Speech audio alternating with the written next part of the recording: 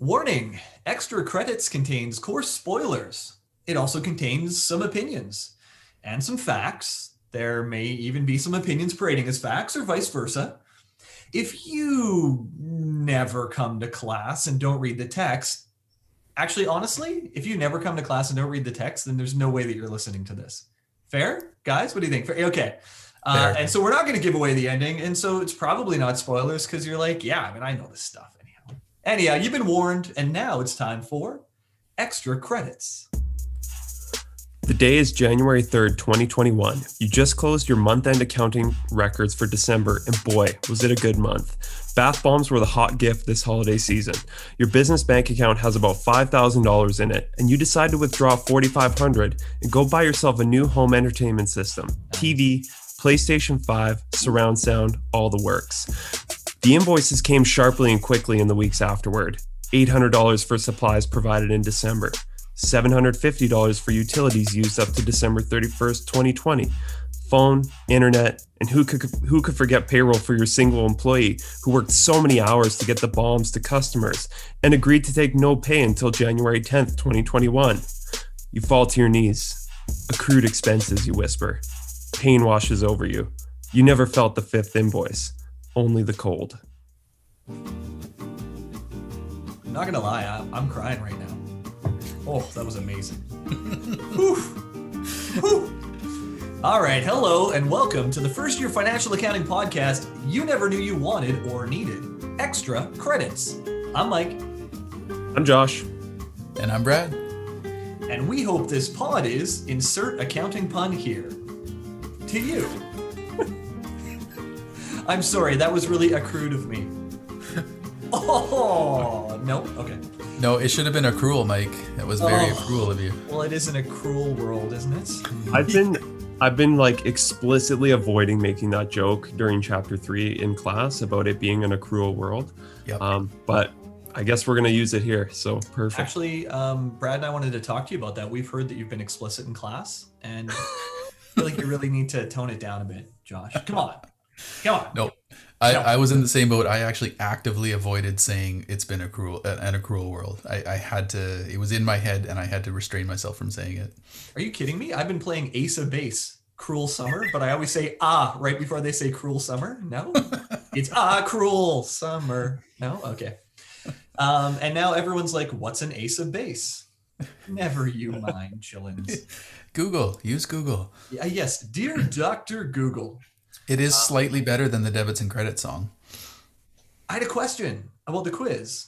A student asked, hey, it's open book. And I'm like, And he said, can I use Google? And I was like, it's not the book, right? And so I was like, yeah, you can use anything you want so long as you don't collaborate with someone else, right? So, yeah. Open book. But I do love Dr. Google. Check your facts, though. Be careful. It's not always going to give you the right answer. I was going to say, proceed with caution if you're doing that. Yeah. Remember, information sources might not be as reliable as they seem. Yeah. Yeah. Proceed with caution. I like that. For all of you that, sorry, Mike, for all of you that carry on and end up in my 369 class, park that one away somewhere in the back of your head, because we do a class at the beginning where I purposely get you to go Google an answer, and you'll get the wrong answer. It happens every time. You should get them to call CRA, because then they'll also get the wrong answer. Doesn't CRA always give the right answers? I mean, yes. I take it all back. It'll always be the right answer. No, the CRA service agent who doesn't have much experience or education has the right answer, and you with the bachelor degree and CPA designation has it wrong. True. Very true. My goodness, we're on the record now. Well, enjoy your audit, boys. Or if you make the T silent, you can say that you got an Audi. So for our leadoff question, I just wanted to know how your students, or how you feel your students, are holding up with the relentless screen time.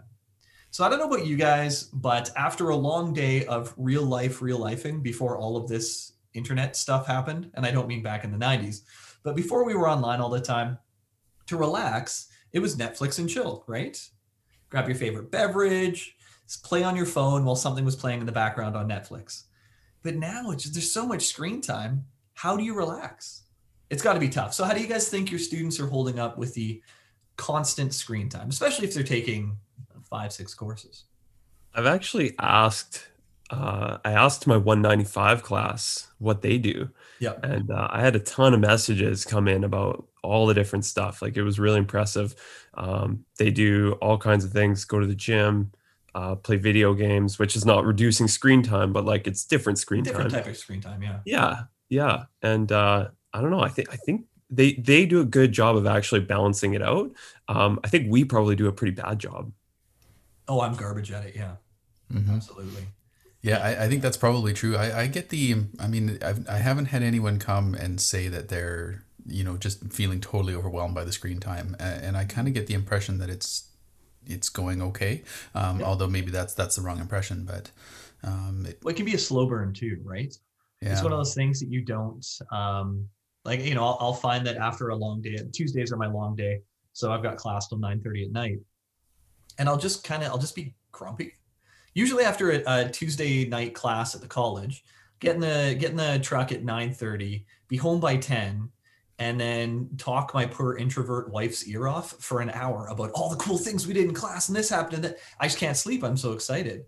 Whereas I'm loving my time in class, but I do find that like I'm sort of grumpy for no reason. And I think it has, maybe if we don't know what it is, but I do think part of it is, we're being observed through these video cameras all the time.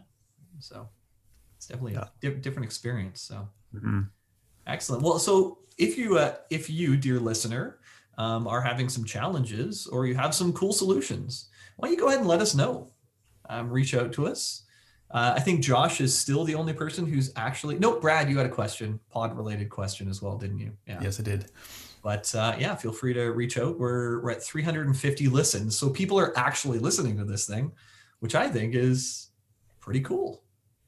Good stuff. Hopefully our dulcet tones are better than you watching something while you're working out or going for a walk in nature or something like that. No, this is a bedtime podcast. Oh, do you think so? You know what we should do? Because next semester, I don't think we're definitely not teaching any overlap classes because I'm not actually teaching any classes with anyone else. So we should actually convert this to a bedtime story podcast. Let's go back and forth. One of us will be the narrator and the other two will do voices and then we'll rotate through. Can we do a Christmas time reading of now I've just lost it. What the heck is it? Something Express. What is it? Polar Express. A Christmas time reading of the Polar Express. As long as if we can do a non-denominational December reading of the Polar Express, I think that would be enough.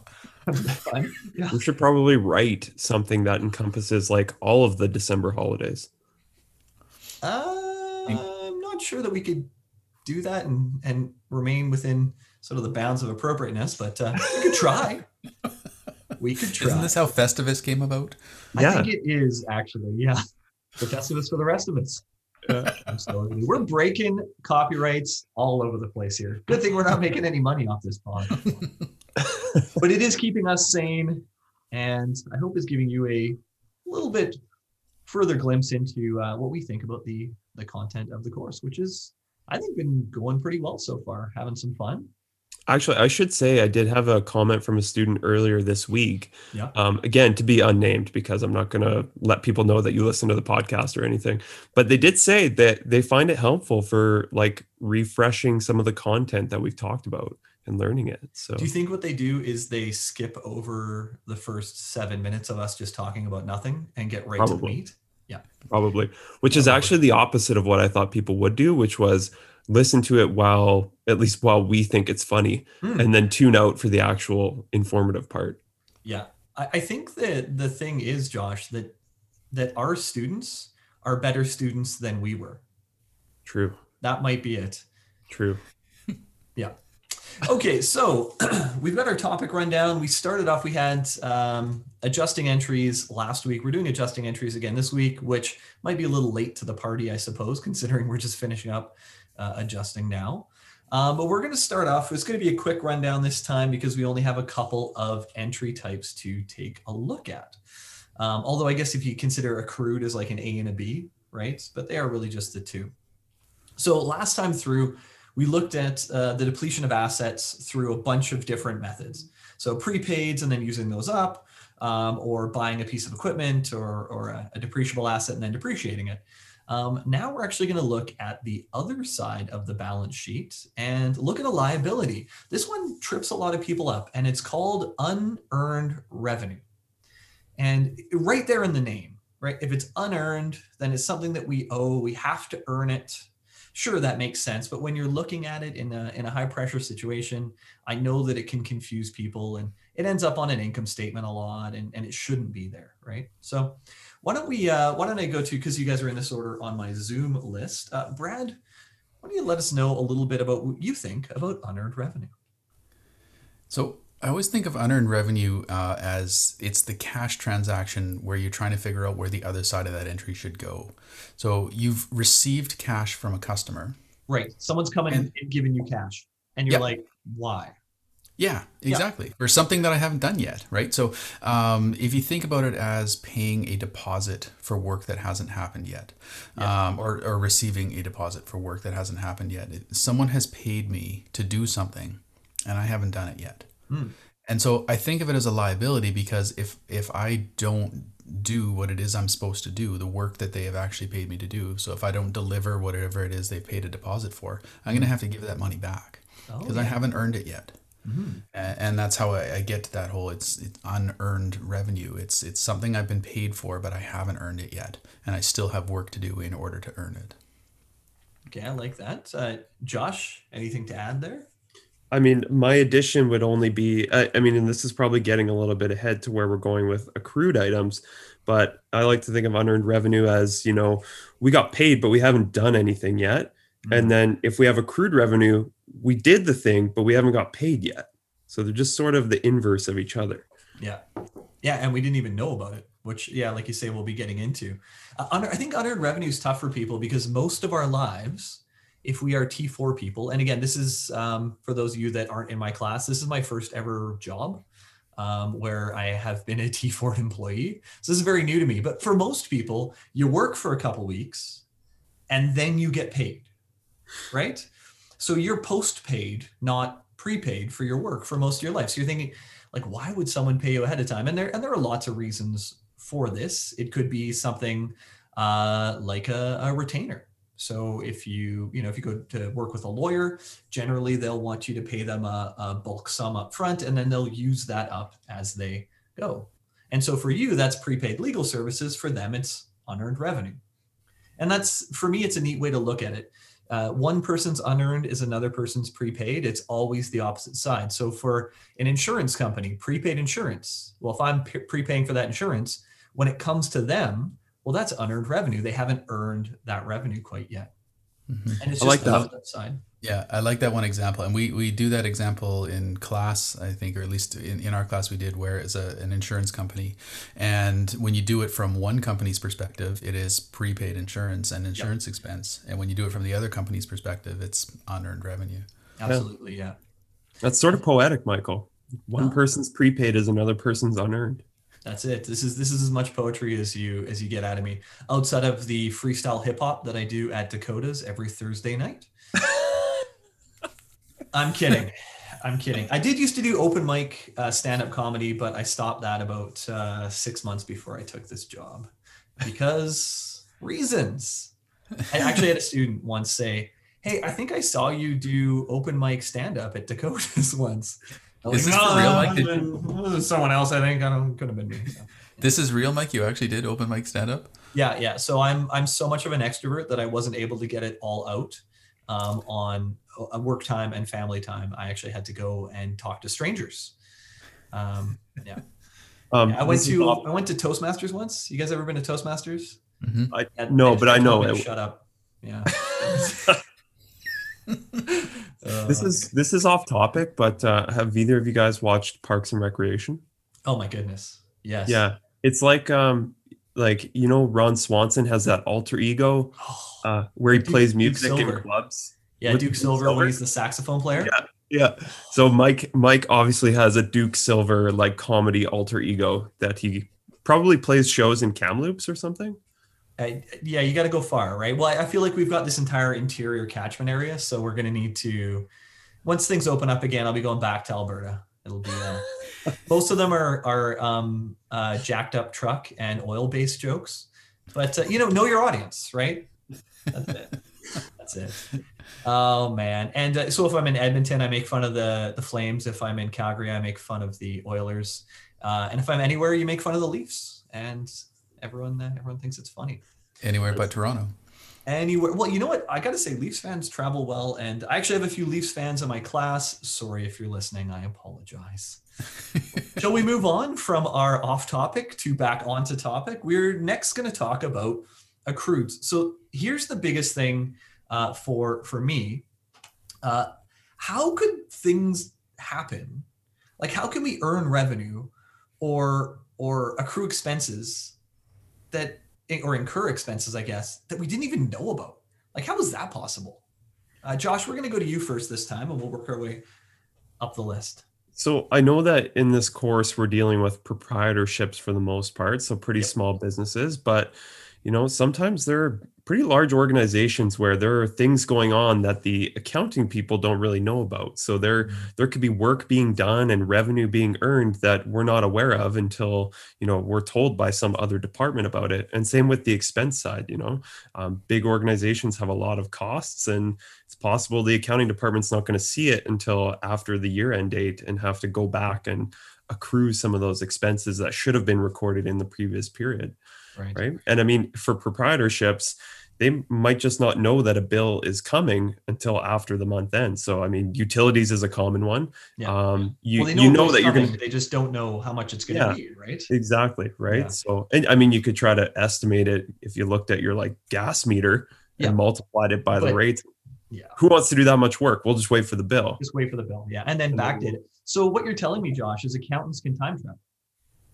Sorry, I missed that. What'd you say? Accountants can time travel, right? Oh, totally. We can go back in time, like the Huey Lewis song.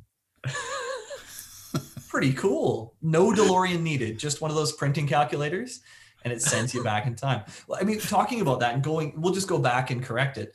It's funny because accounting is one of these things that you think of as, for my D&D people, like a lawful good profession. So everyone fits into this nice little box and everything's done when it's done. And yet we've got these things where we're going back and changing transactions or affecting transactions, and we're doing it for correctness and completeness. Totally. But doesn't it feel a little weird that we're, it's January the 15th and we're making entries that say December the 31st on them? Yeah, it feels a little bit timey-wimey, like we're playing around with the time-space continuum and we're messing with it. That's it. And again, no time turner needed, no DeLorean. Brad, how about yourself? Thoughts on accrueds? So what I thought of when I read this is, how do things happen that we don't know about? And I think some of the accrueds, we do know about them. It's just not practical for us to record them every day. So thinking of things like interest expense and interest income, if we have money in the bank, it's earning interest every day, but it's not actually necessarily getting deposited into our bank account every day.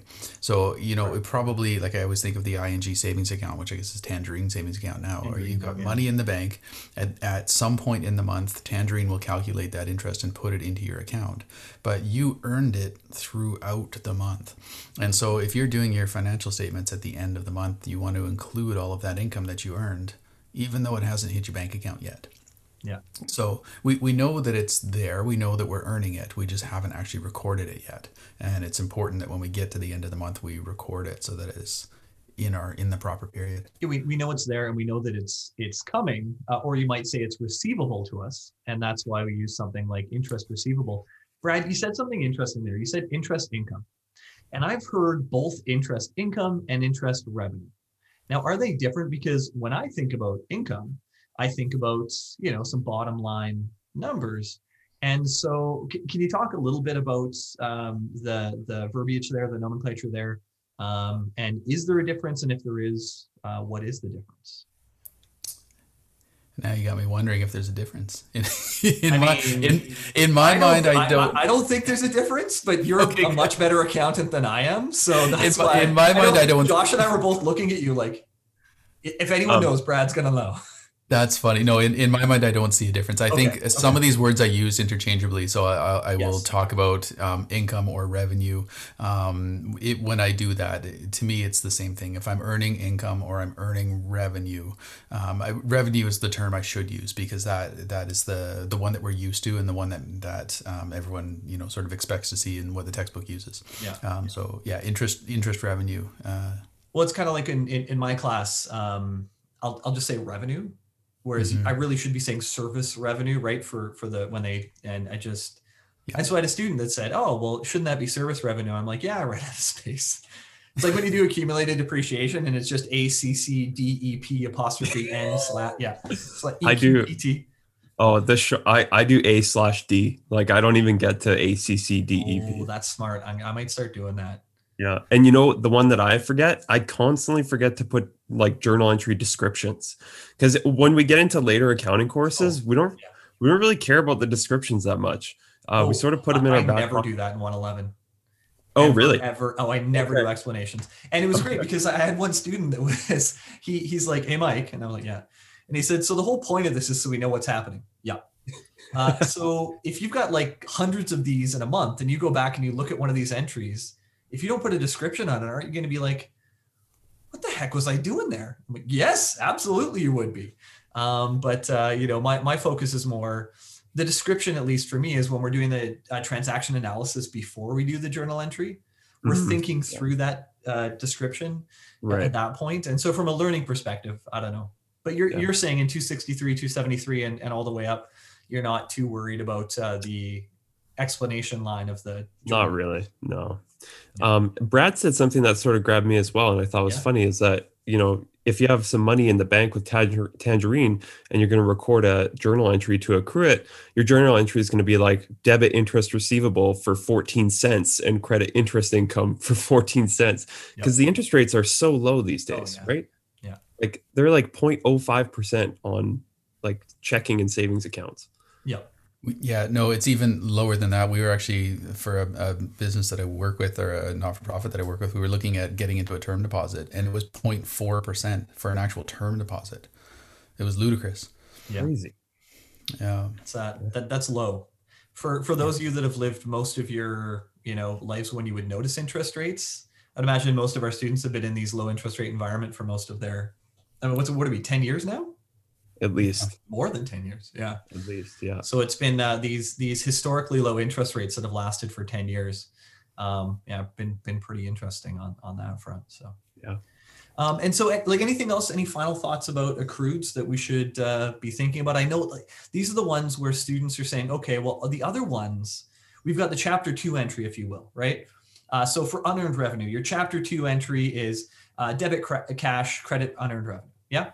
And then when you do the thing that you're supposed to do, you're paying back the unearned revenue effectively, then it's debit unearned revenue and credit revenue. So there's these two entries. The challenge with accrueds is your adjusting entry is actually your chapter 2 entry. Does that make sense? Right? So your adjusting entry is actually what would normally be the initial entry. So for interest, it would be, like the 14 cents, right? It would be interest receivable and interest revenue. And that's your initial entry. And then the secondary entry when you receive that interest would be cash and interest receivable.